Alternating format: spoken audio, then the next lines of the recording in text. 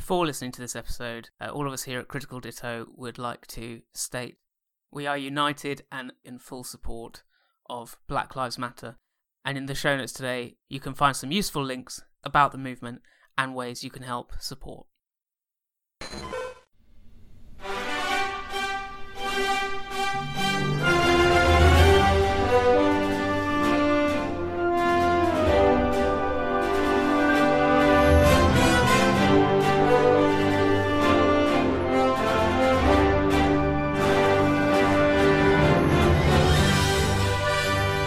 Welcome to Critical Ditto, a Pokemon role-playing podcast fueled by your imagination. And mine, and all of ours. And coffee today. I'm Stuart, and I'm running the game. I am Ali. I am playing the formerly frozen, now unthawed, Kenny Mullet. Kenny has by his side his trusty Dartrix, called Bowtie, a Magikarp, called Moustache, and a Salandit, who's yet to see the light of day, called Hoops. My name is David, and I am playing Theo, the frequently wounded in finales priest of the Church of Slaslow, and by my side are a Meditite, Swaddle, a Kabuto formerly known as Cabbage, and now, since the last episode, a Togekiss. And I'm Tom, and I'm playing Brandy, the pink-haired ex-cheerleader of the Pokemon Champion, who's on a quest to become the Pokemon Champion in her own right, and by her side she has Wimpy the Baneri. She's got... Well, she hopefully still has Gary the Skorupi, and also Snorleone the Munchlax, the Mafia boss. Yeah. Although I guess technically at the moment you've only got Snorleone. I've got no one. And I've only got Togekiss. Yeah, we need to get these Pokemon back. Speaking of which, what happened last time? Nice. There we go. Previously on Critical Ditto. And Theo reaches into the bandolier and pulls out the Will-O-Wisp powder. And it goes flying out of the cage into the crowd and ignites a section of the balsa wood seating.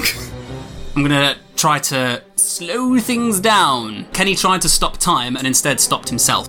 There's a light bulb inside Theo's wounded mind and goes, yeah, we need Pokemon. Many moons ago, Kanan came to meet Theo. A box was handed to Theo. Theo opens this box, and there is a bright, blinding light into what looks like a sort of eagle-like Togekiss. Machamp and the side of the cage slams into the far wall of the obelisk. Maybe stones and bits of rubble and detritus fall from the top of the obelisk.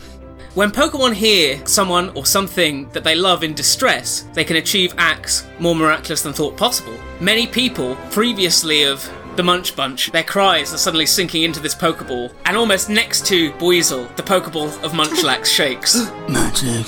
Buizel turns to the Shedinja. We're getting out of dodge. You take down the Kingpin. And Shedinja moves with lightning reflexes, is dipping Munchlax above the fire.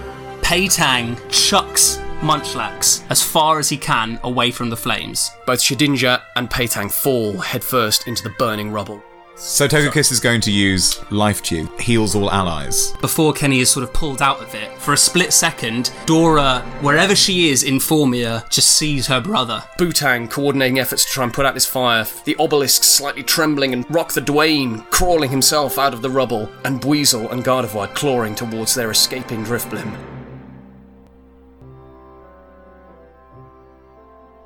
200 filled Pokeballs a month. The species is irrelevant. Seto Kappa's thin wrist and spindly fingers held a pen above a document laid in front of Buizel. Seto was sweating, as he always did, but his gaze was steely and his voice filled with rare resolve. Buizel glanced around the dingy storeroom of the Piranal Museum, a shrine to the old exhibits and poorly planned papier-mâché displays. She grimaced at the necessity of backroom dealing. She had promised to reclaim her father's stake in Piranal, the stake she rightly deserved. Basements and windowless rooms were no place for a crime heiress. Buizel nodded to Jolly the Gardevoir, who relayed Buizel's thoughts to Kappa. And you can guarantee the removal of Munchlax, Mr. Kappa. As someone who deals extensively with Mr. Falutin and his flutes, you should know the Lax family are notoriously difficult to shift. Miss Buizel, Kappa Corp has more than enough resources to assist you, Kappa replied, laying the pen carefully down by the side of the document and wringing his hands before making a beckoning gesture behind him. A puff of hazy vape smoke entered the glow of the low-hanging light between Buizel and Kappa. Elekid. Tyler's relaxed frame shifted from the discarded sarcophagus leaning against the wall as he moved to stand behind his Elekid. Trust us. We can handle the petty pride issues of your family drama. Tyler's radiant aura took Buizel aback. The atmosphere charged in an instant. How do you know? Tyler's eyes shone with a passion his public persona would never betray. He pulled down the scarf covering his mouth to reveal a wicked grin. 'Cause we're the mother-mucking Pokemon League. I was wrapped. Oh, there it is! I got goosebumps. So much to unpack. Look at that, these vignettes, they're getting intense. So, Ali's gone. Ali's lost him. left the room. We've lost him. Ali, come back! I'm sorry, I know you lost too Tyler. much. Tyler's evil now.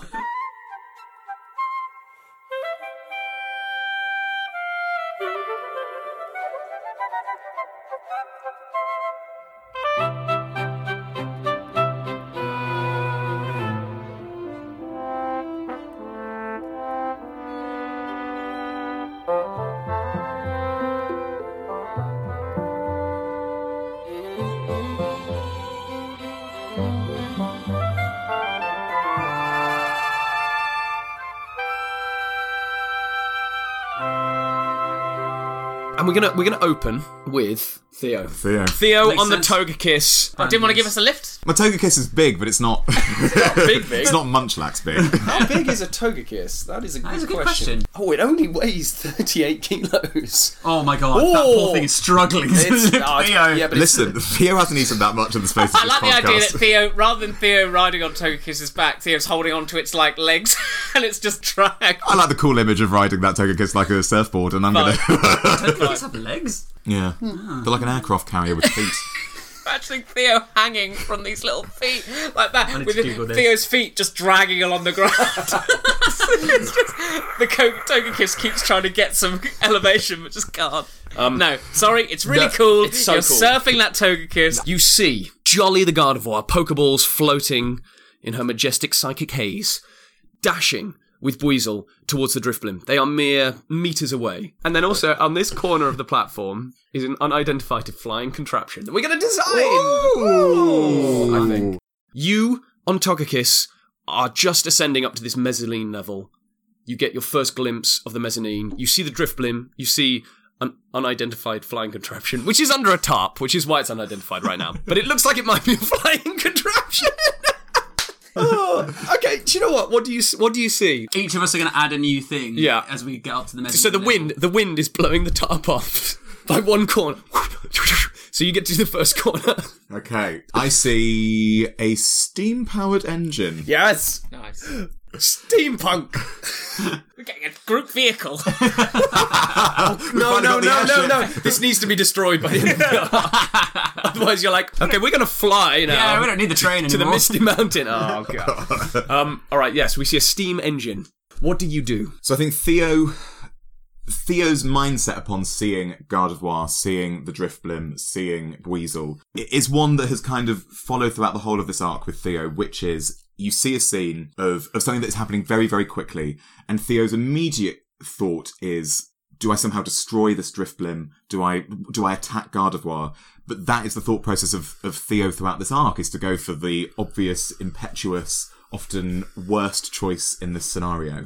And so Theo thinks, no, let's take a pause. Let's think about what the best option is. Let's not just attack blindly when we know how strong the Gardevoir is. And so I think Theo decides that we've got reinforcements coming. The best thing that Theo can do is just intercept in between the Drifblim and the Gardevoir. That has the fewest options that can go horribly wrong. Nobody can defeat Togekiss, which is a really useful boon at this moment in time. So Theo's just going to step in between Buizel and Jolly and the Drifblim with Togekiss and see what happens next. I have a question for Theo. Ooh. Do you feel different riding the Togekiss at all? Do you feel like, obviously, as you were saying, you make the impetuous choice so far.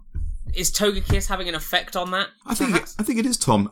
In part because, as we sort of mentioned before, Togekiss has sort of a soothing aura, both physically and medicinally, but also on sort of a mental state. It sort of calms the people around it. And I think to Theo also, this Togekiss is symbolic of the mentors and the professors and the people that Theo had at the church. And so Theo is being reminded of that education, of questions, of analysis, of thinking that hasn't really been present since the tree, and is just kind of like, okay, people would tell me to think, to pause, to stop, to go on the defensive rather than the offensive. It's almost as if Theo is with Kanan at this moment. So you're moving to intercept and just basically blocking the path. Yes, absolutely. Between Jolly Buizel and the Drifblim. Yeah. That doesn't sound necessarily so much like a move as for you to wait for me to make a sort of move against you. Correct? Yes. Okay. Yeah. So you move to intercept. I like to describe the scene of you moving Togekiss just rounding in front of the undercarriage of the Drifblim. This pink, dusty fairy aura emanating outside. Jolly and Buizel just come to a stop, eyeing you up. No dialogue spoken.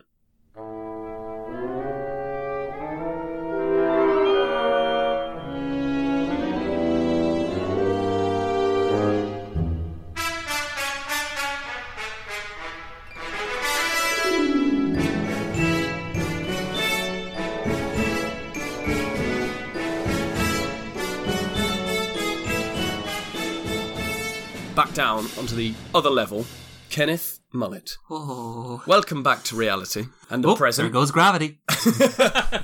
What do you do? Oh, I'm so far away. There's fire around you. Oh, no. Wu-Tang is ordering people to put out fires. Oh, there's a elsewhere. mangled corpse over there. This Yep. is not fun. Right, I need to help people. You see, crawling out of the wreckage, you see Dwayne. Duh. And Dwayne looks injured.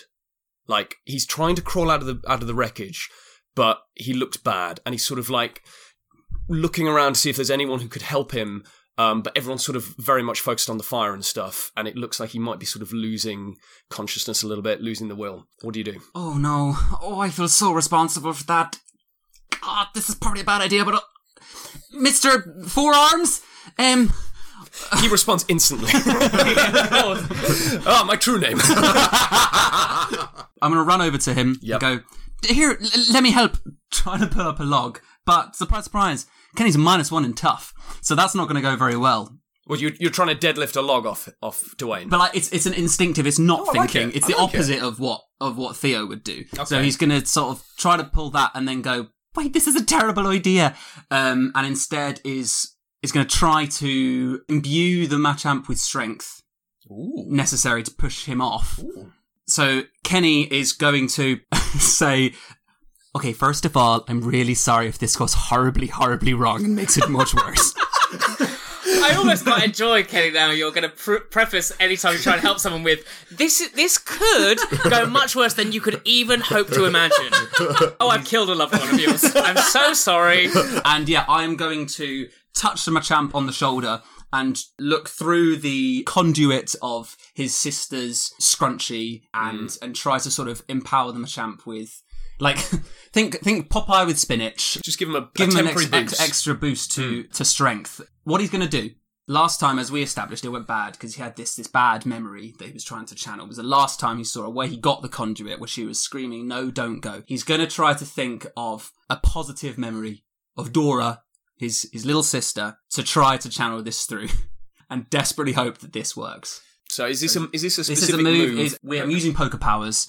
It's plus weird. Think of it like he's using bulk up. Yeah. Ooh, Okay. I like that. All right. Please, dice.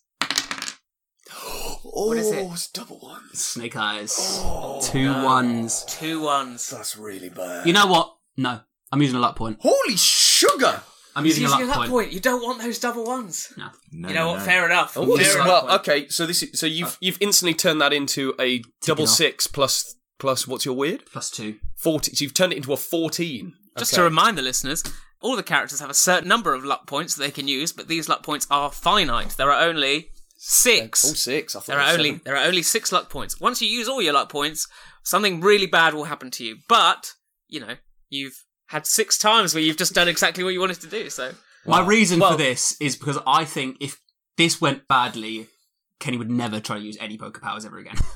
And I don't want that to happen. Yeah. So... It's a bad conduit. Yeah, exactly. It's a really bad... I don't think Dora's a great... Maybe not. Do you have any nice memories of Dora? How does it look like it's going to go bad, but then go really well. Well, you have free narrative reign with Yeah. this, Sally, because you've used your luck point. So I defer to you for this. The conduit, as he's using it, and there's fire in this room, it's hot, the conduit looks like it starts to melt. It looks like it starts to blacken, burn Kenny's wrist a little bit, the way plastic would on skin. But more through sort of sheer willpower than anything. And Kenny grabs his forearm because he feels the pain, and the Machamp lifts one of his free arms up, places it on Kenny's shoulder, so the two of them are having like a little bro moment. A broment, if you will. And they look at each other in the eyes, and Kenny just hears from the Machamp. Machamp. Kenny realises in this Pokemon pure determination to use your body to win things, and he clenches the forearm a little bit, pushes back the burning, and sees it start to lighten up again, go away from blackened and burning into full and whole, and starts to glow a little bit. And as he glows, this glow transfers from the arm down across the Machamp through each and every one of their arms, as the Machamp lifts up all the rubble around him and throws it to one side. Kenny just says to him, "So, I need some help getting up there." And Rock the Dwayne Johnson cracks his multiple knuckles. Machamp, and gives you a wry smile. Toss me. Don't tell the cheerleader. You will be tossed.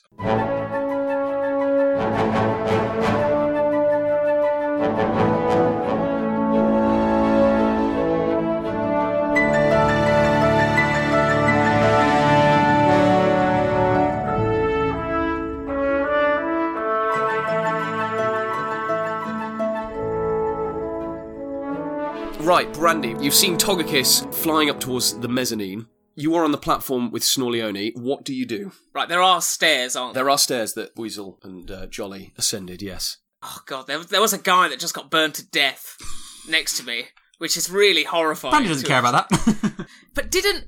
Oh, this is going to sound awful. Didn't Paytang have a cane sword? He did have a sword, yes. It was from a ruler. So I think Snorleone walks over, almost looks like Snorleone has a softer moment of remembrance before... My surrogate son. Yeah.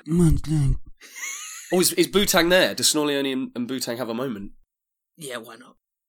I'm sorry. No. For everything.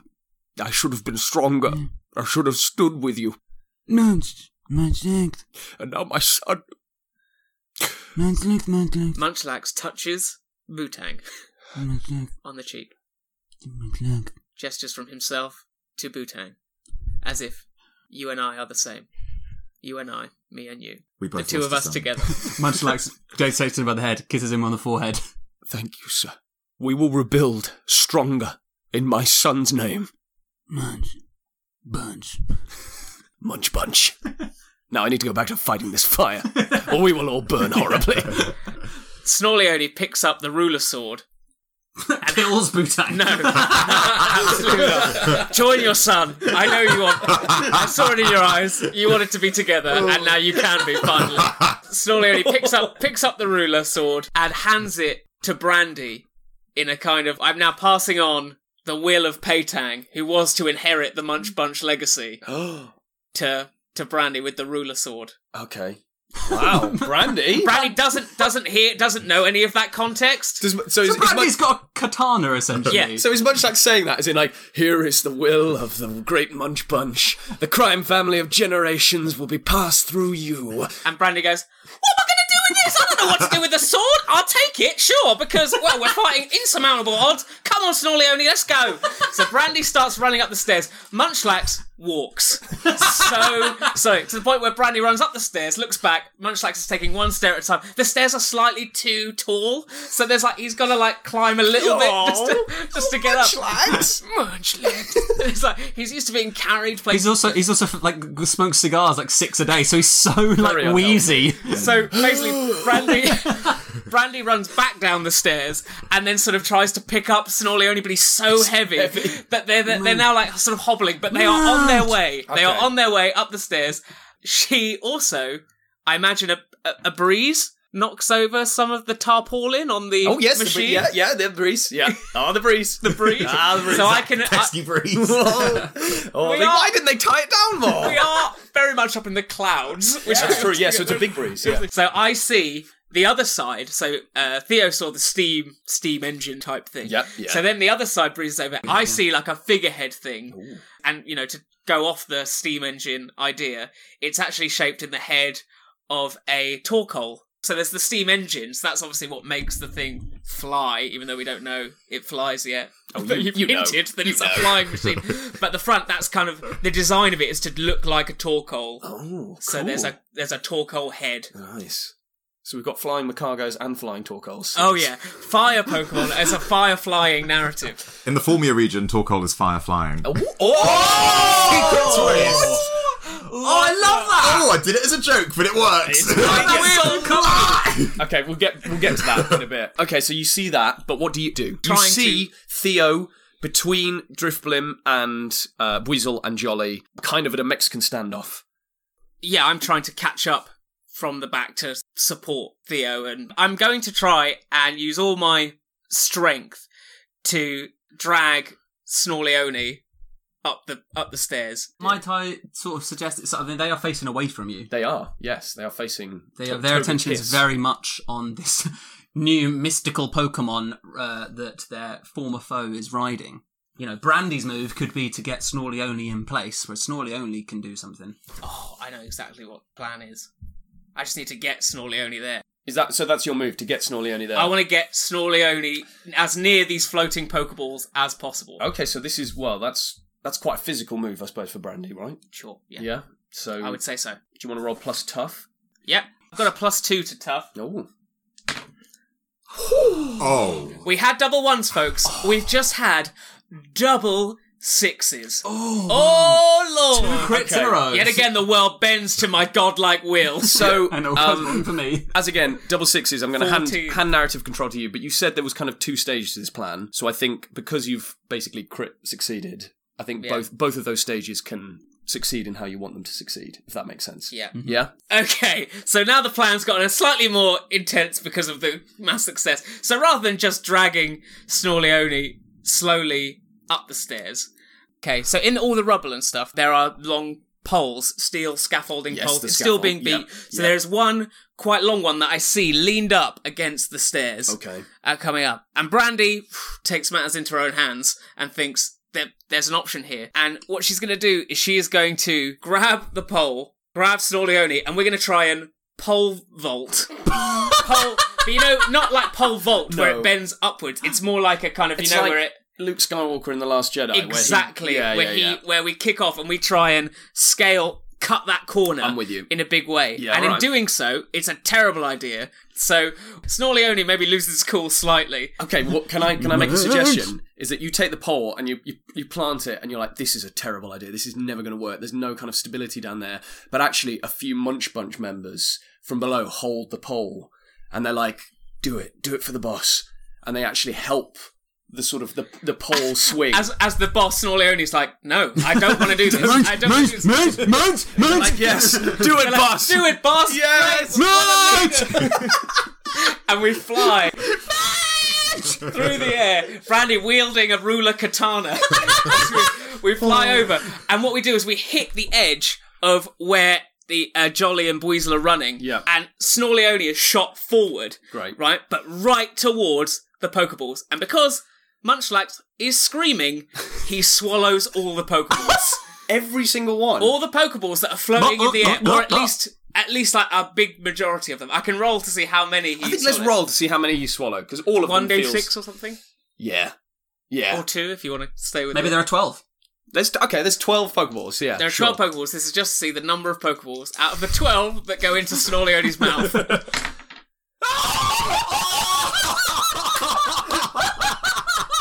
Oh my god! Now, I rolled double 6s again.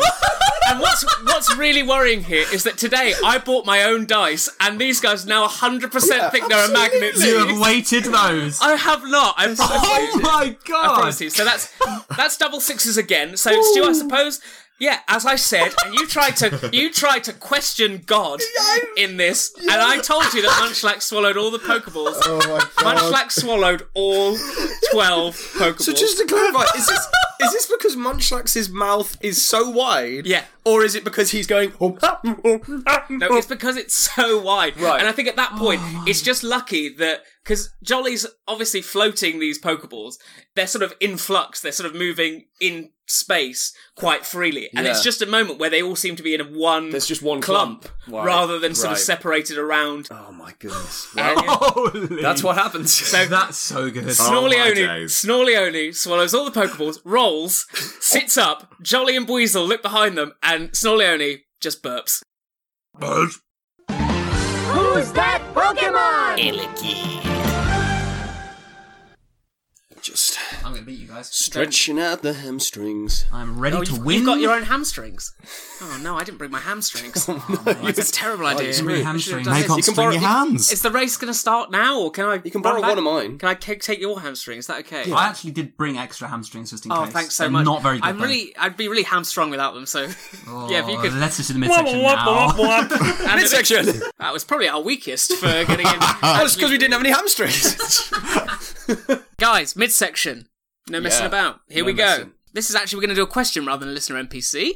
This is from Tilda, who asks, how is evolution handled mechanically? Do you track levels? Triggered narratively in a milestone way? Any of your Pokemon you wouldn't want to evolve during the adventure?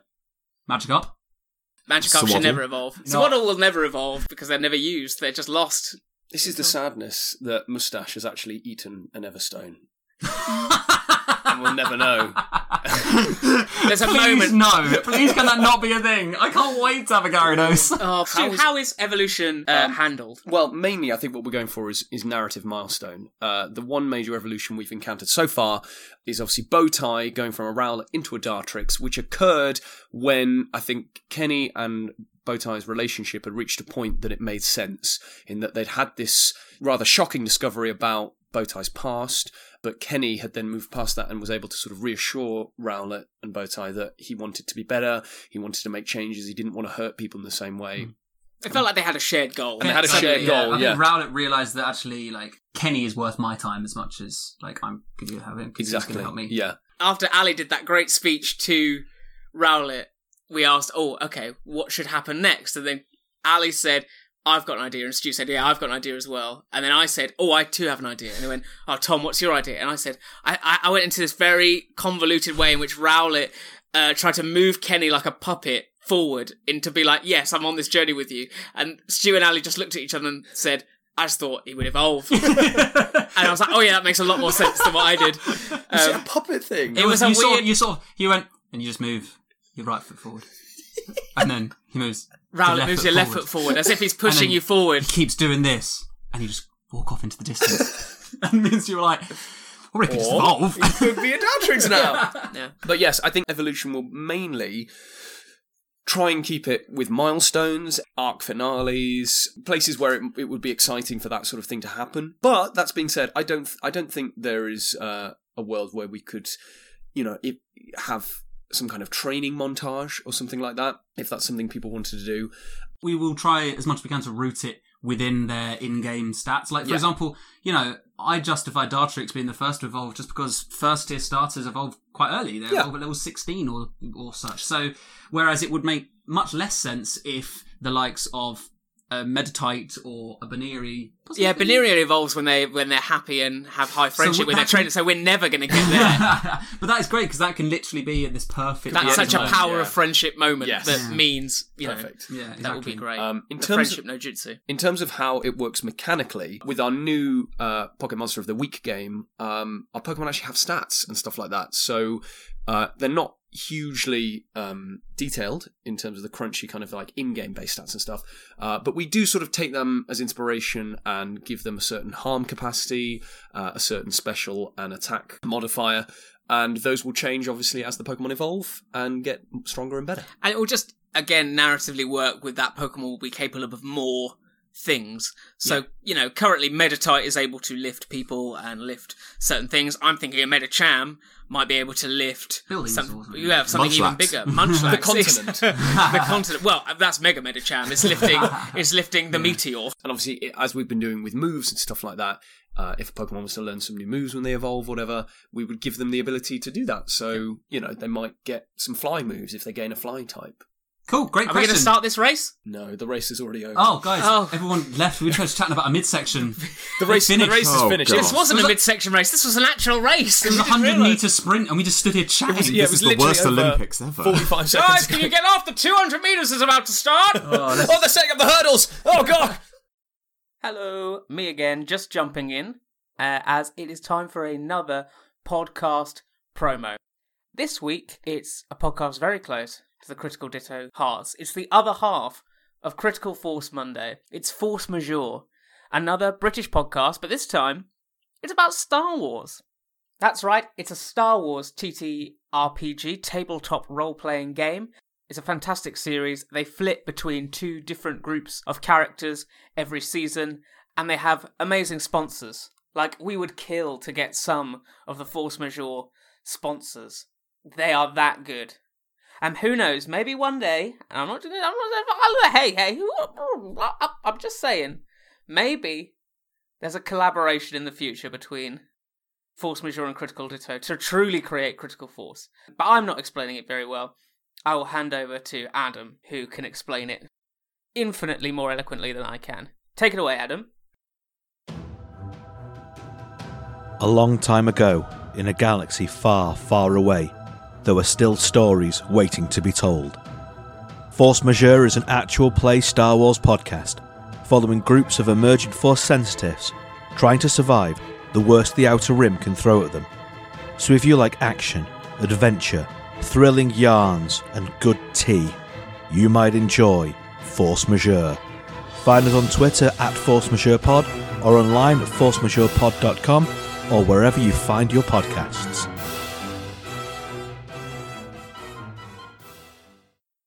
Who's that Pokemon? It's Elekid! What a round for Brandy! Giddy Oh, my on. word. So all the Pokeballs are secured in Munchlax. All right. I think Jolly and Buizel witnessed this with mouths agape. Does Jolly... Yeah, so does everyone else. Does Jolly attempt to float Munchlax but can't because he's so Too heavy? And you can see these sort of pink glows within Munchlax's belly going, but there's just no movement at all. And I think Buizel just gives Jolly a look as if to say, just cut the losses, let's get out of here. This is mental. We need to go.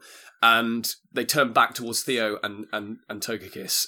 Buizel gives Jolly a look, remove the obstacle. Jolly stops trying to lift Munchlax and readies a Moonblast to fire at Togekiss. What do you do? There's a moment here where Theo really was only interested in saving these Pokeballs. Like, at the end of the day, there's not a huge amount of personal stake in stopping the Buizel family for Theo in this situation. However, Theo's been beaten around.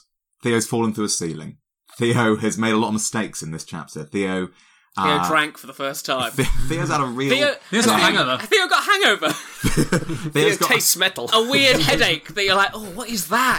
What is that? Theo hasn't felt this since Meditite used confusion on them once in a particularly furious argument. And I think Theo could just step aside. Theo could just let these two criminals that Theo has no engagement with just leave. They could. But Theo stands there and turns to Togekiss and says, well, we're the Special Defense Force.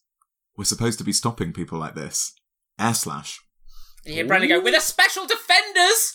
Sure, yeah, didn't really remember the name. It's been a while. Sorry, you do it, you go. One time when I battle, could you just not criticise everything I do? Sorry, good luck! Here we go. Theo engaging in Pokemon to Pokemon combat. Let's roll kick some Frostlass with special. David, I don't want to influence your decision at all, but do you want my dice? Are you admitting? Your turn. You can take mine if you want. Oh, for Absolutely once. not. Right, for once. That's what I said. Can you make my moves not miss? What You is know what? It's a 4, but I'm just going to use it. Can I use a luck point? Yes. You want to use a luck point on this? You know what? I'm just going to use a luck point. I'm bloody done. The luck points are flying! And I've Oh not my used God. I've not used a luck point yet. Let's all hit an equal The level. luck points are being spent. Oh, I love it. Well, as do you know what? Like, everyone's used a luck point this arc. Yeah. It makes sense. You know, we've got 6. Like, six. that could work out economically. We'll Luck run point. out of luck points just for the last arc where it's most important. Yes. Well, as I have shown with these guys, basically that means you get double sixes plus whatever your special is. I'm +2 special. Great, so you get 14 as well. So Great. again, you basically can sort of choose what happens here. I shall let you have the floor. Okay. Easy episode for Stu in this one. Yeah. Handing the floor over to Love to these us. crit successes. We've all just crit success This because we just used 2 luck points. Episode 5, the day they turn their back on the dice. They'll come. The mixed successes will come. They'll The be day there. that in a season finale we all just decide, maybe we just succeed. Maybe we just succeed. Maybe just really good. Just good. Guys, we need a win. So just to set the scene, you see Jolly the Gardevoir readying one of these heinous moonblasts that absolutely tanked Dartrix back in the museum. Yeah. And starts to sort of fire it towards you and Togekiss. So, as we've established before, Theo and Togekiss don't really do verbal commands in the same way. There's something more to this connection that we have established. So I think this Moonblast goes towards the two of them. The benefit of Togekiss being part fairy and Theo being in this mindset is that both of them just dodge it. It just completely dodges, and it fires straight at the Drifblim. Oh, That's And really what I wanted you to say. and hits it. Which, just to establish, is not an actual Drifblim. It is like a Drifblim-shaped Okay. airship. It's sort of like, you know how Sure. they had the Meowth balloon in Yes. exactly. the Team Yeah. Rocket balloons. It's kind of like that. Sure. Okay. I guess the Moonblast would puncture that canvas like nobody's business. Yeah, that would goes straight absolutely through. Yeah. big explosion, serious damage to that there Drifblim Yeah. airship. Togekiss just careens in for this air slash, suddenly just there in front of Jolly. And this air slash is so intense that Jolly is knocked to the edge of the mezzanine, Great. is about to topple. I love this. I love like a teetering Jolly, and the wind totally knocked out. Like normally by now she would have corrected herself with some kind of psychic energy, but this air slash is so vicious that she's completely shocked and stunned, and she's just thrown towards the edge of the mezzanine, dust kicking up from behind, and she's just toppling. And there's no one there to catch. And there's a moment she looks back to Buizel, and then you see the form of Jolly fall off the mezzanine. And we don't see what happens. I think there's a moment with Jolly. That was no ordinary Pokemon that just hit me. Yeah. Mm. Oh Yeah, it's a Gardevoir. They're psychic. They know where people are going to go. Jolly had no idea that attack was coming. Yeah. That Jolly's almost just in shock Yes. that experience has happened to them. That someone was able to hit Jolly. Have they fallen back into the room or back off the edge of the obelisk? Like, Ooh, what would you prefer? I do love the Teleport idea. I do love the halfway idea down. of a Gardevoir just falling against the silhouette of a moon. maybe Gardevoir has a moment where it's like, if I fall, I'm free. I can do whatever I want. I can explore my own machinations of evil power if I want, or I could start a new life elsewhere, but I'm away from this Buizel. Yeah. Yeah. Whereas if Oh, I fall interesting. into the room, I'm either going to just hit something instantly and hurt myself a lot / die, or they'll catch me. Because this is a very high building, so there's a Yeah. lot of time to think. I now just have an image of the Gardevoir like arching back against the moon, and there's just like a final smile, and Jolly is finally Jolly. There's a smile that's not fake. Yeah. A true smile, and maybe a speck of a tear just Yeah. glinting in the moonlight as you see Jolly's figure disappear.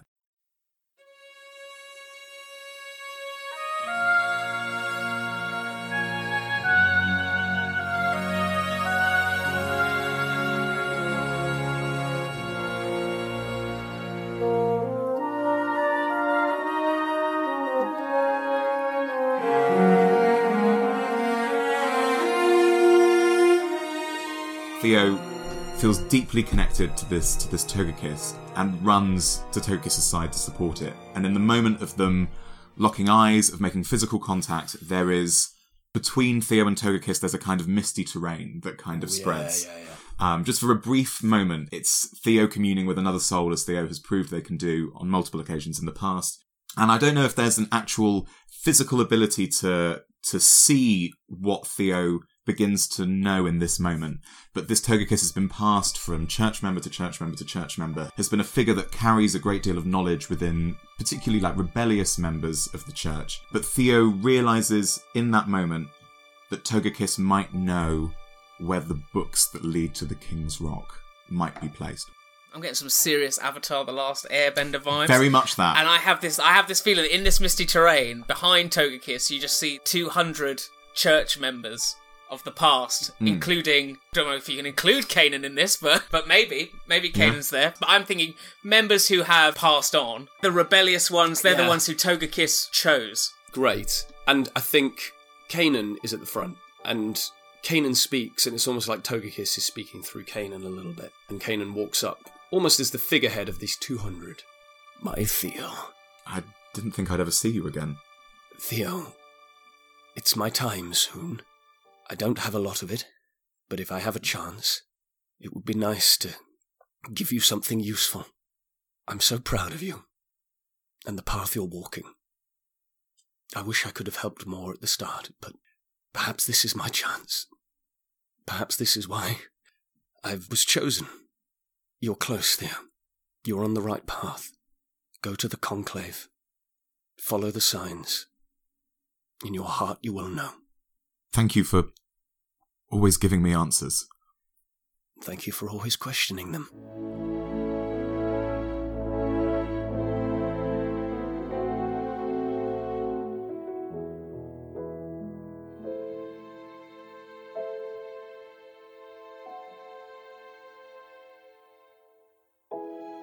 And then the misty terrain parts. And Theo, I wanted to... Whoa!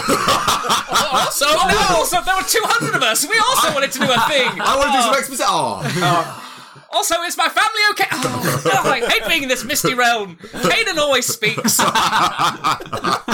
This is ridiculous. We need to rotate the speaker. Great, so the misty terrain fades. Yeah. Oh man, I was so taken in by the vision, I don't know what's happening in reality. Oh, There's just a weasel it's there. just a weasel. Almost Boing! now looking She's- more and more like the weasel she is. It's Kind almost of- like, I mean, she was wearing all this horrible regalia and jewels and paraphernalia before, but it's almost like they look bigger on her now. It looks like she's shrunk. She looks more pathetic in them. But yeah, she goes to the top. The airship has been destroyed. So she knows there's still a steam-powered Torkoal machine, and she rips off the final bit of tarp. Kenny, with your eagle eyes from wherever you are. This is what happens. Okay, all right. Kenny crashes onto the top. Just as she's like getting there. Just as she sort of pulls it Yeah, off. great. And he lands on a button Ooh. on the airship. And out of the Torkoal's mouth, as you might expect, flames expel out of this figurehead, this Torkoal figurehead. And because she's a water type, it's not going to, like, seriously hurt her, but I like it in the anime style that she's just, like, frozen, like, blackened there. Like, you just see the eyes going, dum, dum, dum, like that. And So there's a bit of singe coming There's a up little top, bit and of then she singe. just falls backwards. yeah, exactly. As Kenny does that, he scrambles up and goes, "Don't worry, guys, I'm here." Oh, you did it already. Fair enough. That basically removes the antagonists from the scene. Obviously, the fire is being dealt with by Butang. Can I make a suggestion that Kenny lands on a button with the fire, and then Kenny's way, there's another button right next Oh, to look it. at all these buttons. And then just presses another button, and it's a water cannon. So after the fire, the Torkoal opens its mouth, and then water just sprays out. Yes. Like an absolute... What does this lever do? And it sort of starts to rotate the Like a ship. sprinkler. Yeah, exactly. It just goes all over the room. And so everyone who'd been fighting quite heroically with the fire perhaps going towards them, Yeah. and they were losing, but they're the Munch Bunch, they were going to keep fighting to the Butang was end. like, to the end! And it's this sort of nice sprinkler sort of takes over. Oh, so everyone's like looking up above, the rain is coming, and there's some hugs, and I think Butang goes over to where Peitang fell. And finally now, the fire extinguished, he's able to kneel and just kind of like take a moment with his fallen son. And the tears and the sprinkler are masked into one big wet face.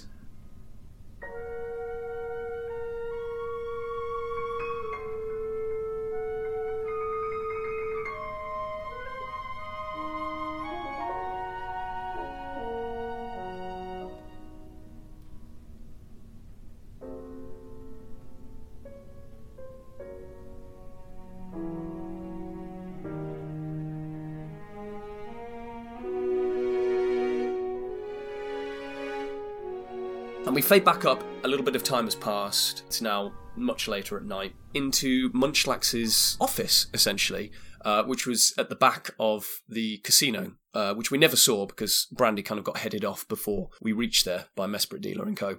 And it's a very opulent lounge, lots of red velvets, lots of sort of low lighting. Yes, Ali? Munchlax has asked to play his favourite record from Just Claws on the gramophone. So the sweet sounds of Meowth to Meowth are serenading the group. Meowth to Meowth, Butt to butt. I can see why it's his favourite. I mean, I get it. Someone tries to talk over it, and he's like, Munch. Not this bit. Not a bit. Everyone has to sit in Not butt full to butt. 3-minute silence. So this record is playing as Red Velvet. There is Munchlax being examined by a doctor. We're all crowded round Munchlax as this doctor's like, so what happened again? Swallowed 12 Pokeballs. Yeah, absolutely, that's happening. One of the family doctors is examining Munchlax. And who's there? Brandy's there, obviously. Theo, Kenny, Bootang is there. The swollen face of Mesprit Dealer. Adri hung over in a corner. Boss, we caught this guy just roaming outside talking about some sort of casino heist. We don't know. We thought we'd bring him into you. Munchlax. So Adri's been recovered. Weasel is tied up, yes, absolutely. I kind of see Weasel dangling from the ceiling, just like moving her little legs, like... Rot the Dwayne's there, just doing pull-ups. Yes, just keeping an eye on Kenny. It's like, there's an acknowledgement there. The Broman. Yeah. But yes, so this is the scene that we find ourselves in.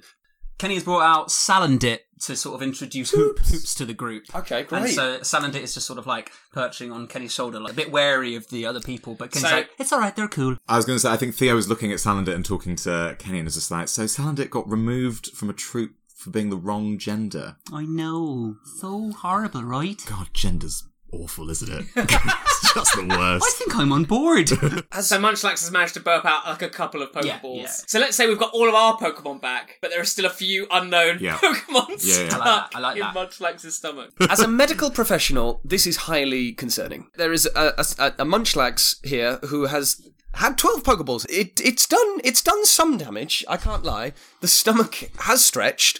I now think this Munchlax may have the largest stomach of any Lax ever, which says a lot. Listen, they should be okay, but Munchlax, are you a sort of individual? Do you have a trainer? I dare not ask, but... Munch, gestures to Brandy. Oh, you do? I don't think I'm necessarily his trainer, more like his sort of manager/lawyer. I feel like that might be more my role in this. Well, whoever you are, just be careful with food for the next few days and make sure they don't eat 12 Pokeballs again. I mean, it's not like I asked him to eat 12 Pokeballs. That seems a very responsible thing to do as a trainer.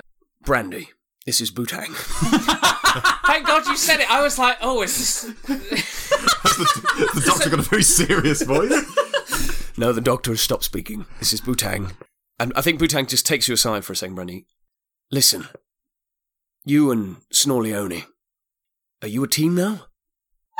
Yeah, I would say so. I think you have an experience like that together. I felt like we were quite a good team. I want to become the Pokemon champion, you see, and Snorleone's pretty strong, so that would be really useful for me.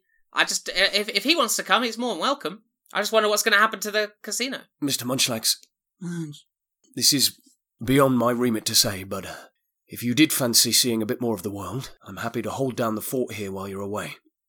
Snorleone just walks back up to Bootang, asks him to bend down because he's much, much taller. Of course. Just grabs him by the head again, kisses him on one cheek, kisses him on the other cheek, takes a boss pin, shall we say, just puts it on his shirt.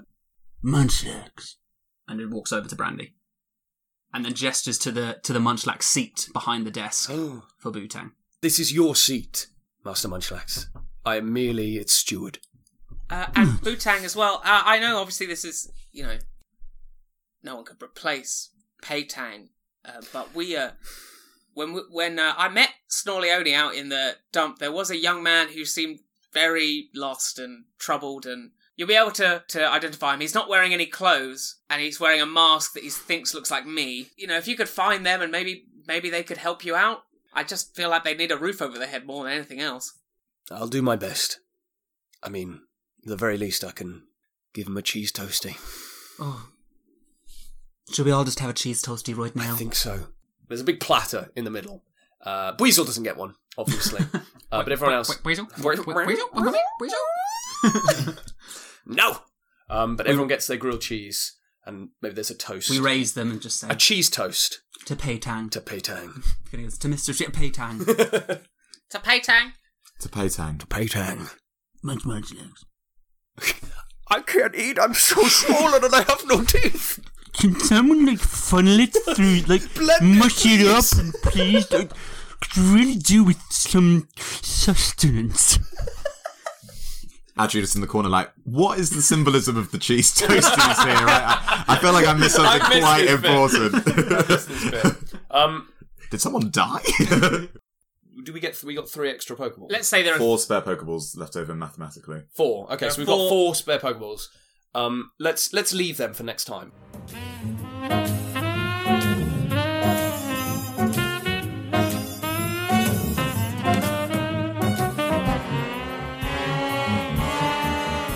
After the toasting of the cheese, you leave Munchlex's office with Bootang now kind of heading the operation, directing some Munch Bunch members to reinstate the Munch Bunch legacy. They put on their casino masks. They put on the casino masks and it's back to business as normal. And as you leave the office and go back into the casino, into the thriving floor, it's midnight, it's still going. It's the city that never sleeps.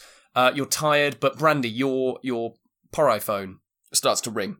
They say, Brandy, you're a fine girl. What a good wife you would be. Go for Brandy. Hi, Brandy. It's Candy. I know it's late. Oh, hey, Candy. Listen, I just wondered if you had any updates on how and if everything was going with the train. The train! Oh my god, I forgot about the train. The train, yes, we are ready. We are packed. It leaves tomorrow. Yeah. Yep. You told us to not do anything crazy, and I'm going to say that I'm going to say something which will make you think we did something crazy, but I promise you we didn't. We may have taken down a mob boss tonight, and I was wondering if League officials could come down and sort of arrest. It's a Pokemon though, so I don't know if you've got Pokemon Court. You did what? I know, I'm sorry. It didn't mean to happen. Our Pokemon got stolen. It was a whole deal. We had to get them back. Oh, we can't do the train with just a magic carp? That's mad. Sorry, Kenny, I didn't mean that. No, it's fair. Alright, okay, alright, listen. I'll see what I can do. Thanks, Kenny. It's a Buizel. Just come to the casino. As for Bootang, I promise we are going to go and get some rest right now, and we're going to sleep, and we are going to be so fresh for the train tomorrow. Nothing is going to distract us from this now. Well, go, because you can't miss this. We won't. I need to go now. There's stuff I need to sort out. Great job on that one. Great job, Brandy. Thanks, Theo. I totally forgot about the train. Oh, God. What a day. We need to just go back to the hotel. I agree. Or a hotel, wherever, and just get some sleep, because I am shattered. Just rest. Yeah. Oh my God! It's Brandy! And Brandy, you turn and you see across the casino floor, all you want to do is go to bed, sleep, rest, but you turn and see Kalandi, Shandy, Mandy, Sandy, and Mark, the Gary Smoke cheerleaders, have made good on their promise and turned up in Piranile. They're here to party, and party hard. Oh my God. Give us a B, give us an R, give us an A and D, with an I on the end. Brandy is her name, and she is our friend! Brandy! Oh no, we're not getting any sleep, are we? Brandy, I love these girls. teach me poker. Adri from Mance goes, I mean, I'm really into gin now, so I'm up for round 2. Theo? All night sesh. This is all because of you. All of it is because of you. I found, Theo, that if you drink this, you forget, so... Can you get 2 hangovers in one day? I'm going to test it.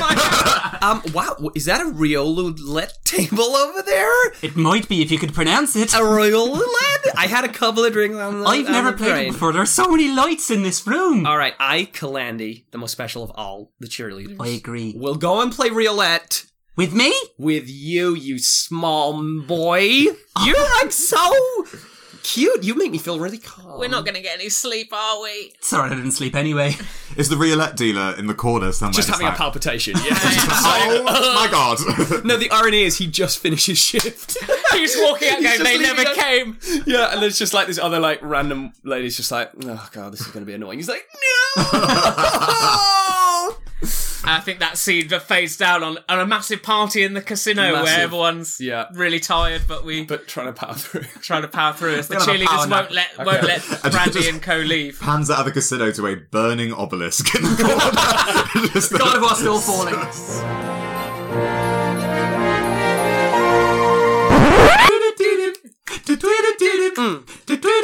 Oh! Just answer Get the down! phone. Get down! Phillips, a answer the boogie. phone. Oh! Phillips, come on. Go for Phillips, hello! Hey, hi, boss. It's Candy here. Look, I just got off the phone to Brandy. Not telling you any details you don't want to know, but she told me that her and Kenny and Theo had apprehended a mob boss in Pyrenile. I was just wondering if maybe you could send a couple of employees from the League to apprehend the mob boss there. Take him to jail. That's all we need. This is not a regular thing, alright? We need to keep things low profile. I realize it doesn't even have to be connected to anything. It could just be a mob boss went bust. That's all. Send a couple of my trusted fellows tomorrow morning. Tomorrow morning, yes. They did mention that the mob boss was stealing Pokemon. Maybe it might be worth. Weird. You know, I know. I didn't really get much, but it might just be worth Alright. asking them a few questions. I get it. I'll handle it. Candy out. General Phillips hangs up the phone, glances around the shop, and sees that it's empty except for Jockey, Vivi, and Drill, and sighs relief. At least he's safe here, and carries on slurping his udon, thinking... You're an animal. Oh, God.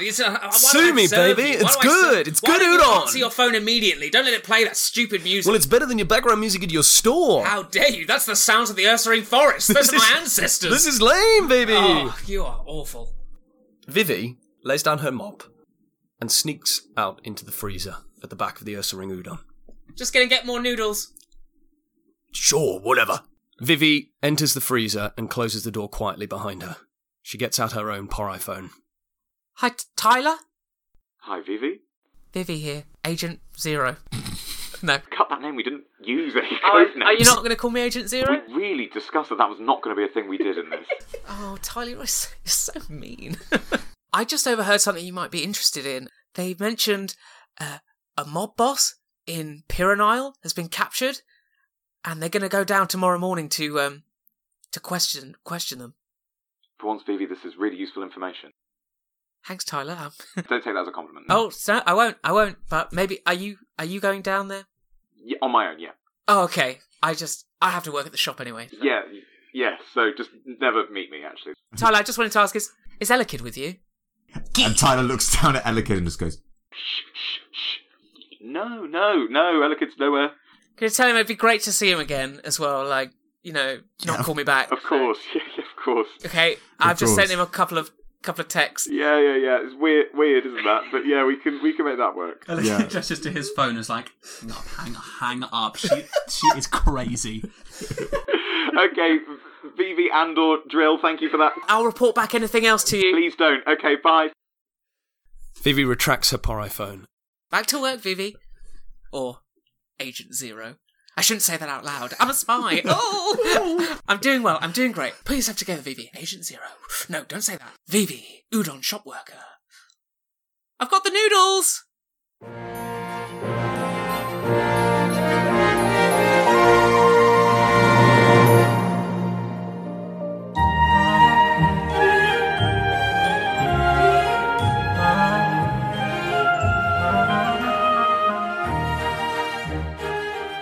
There we go. Goodbye, Pyrenile. Or is it? It probably is. I know what's coming in the next episode. So yeah, it is the end of Pyrenile. But what a ride. What a ride it's been. Remember that next week will be our Reflect episode, where we will tie up all of the loose plot threads. You're really desperate for us to tie up those loose threads. I can feel it. So if you do have a question for the Reflect, maybe you're wondering, what the heck happened to Adri Famonsk? Maybe you're wondering, where's that kid from the dump? Maybe you're wondering, Pyrrha what? Who knows? Let us know on Twitter or on our Discord. That's at Critical Ditto, and there's also a link to the Discord there. I'd like to thank everyone at the Discord, because it's been really cool at the moment. Love to thank the Paladins, Carrie, Britt, Aurora, Rove, and Gigi for just creating such a great atmosphere. It's been really enjoyable being a part of that community, and especially the influx of quite a few new members. It's just been brilliant. So if you wanna share in the brilliance, come on down to the Critical Ditto Discord. Okay, I would also like to thank the creator of Monster of the Week, Michael Sands, from which our game, Pocket Monster of the Week, is adapted from. If you want to keep up to date with how Pocket Monster of the Week is going and the rules we are currently using, that's all on our Discord as well. I'd also like to thank Braxton Burks and the Materia Collective for the albums Kanto Symphony and Johto Legends and Time and Space. Time and Space, amazing. Go on Bandcamp, get them all. They're phenomenal. And also GlitchX City, who... I mean, nobody does it better, am I right? The remixes are insanely good. And we wouldn't be half the podcast without either of those two great creators. I'd also like to thank, speaking of creators, Satoshi Tajiri and Junichi Master for creating a little thing we like to call Pokemon.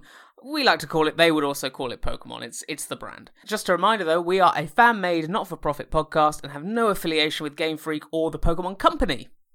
And thank you for listening. Finally, I'd like to thank David, Ali, and Stu for what was a good arc, or fun arc to play. We all got new Pokemon. Sure, some people might say David's now super overpowered, but who cares? It's David. He'll use the power wisely, I'm sure. Or he'll still continue to lose Pokemon battles. And finally, go catch 'em all. And by all, I mean your dreams.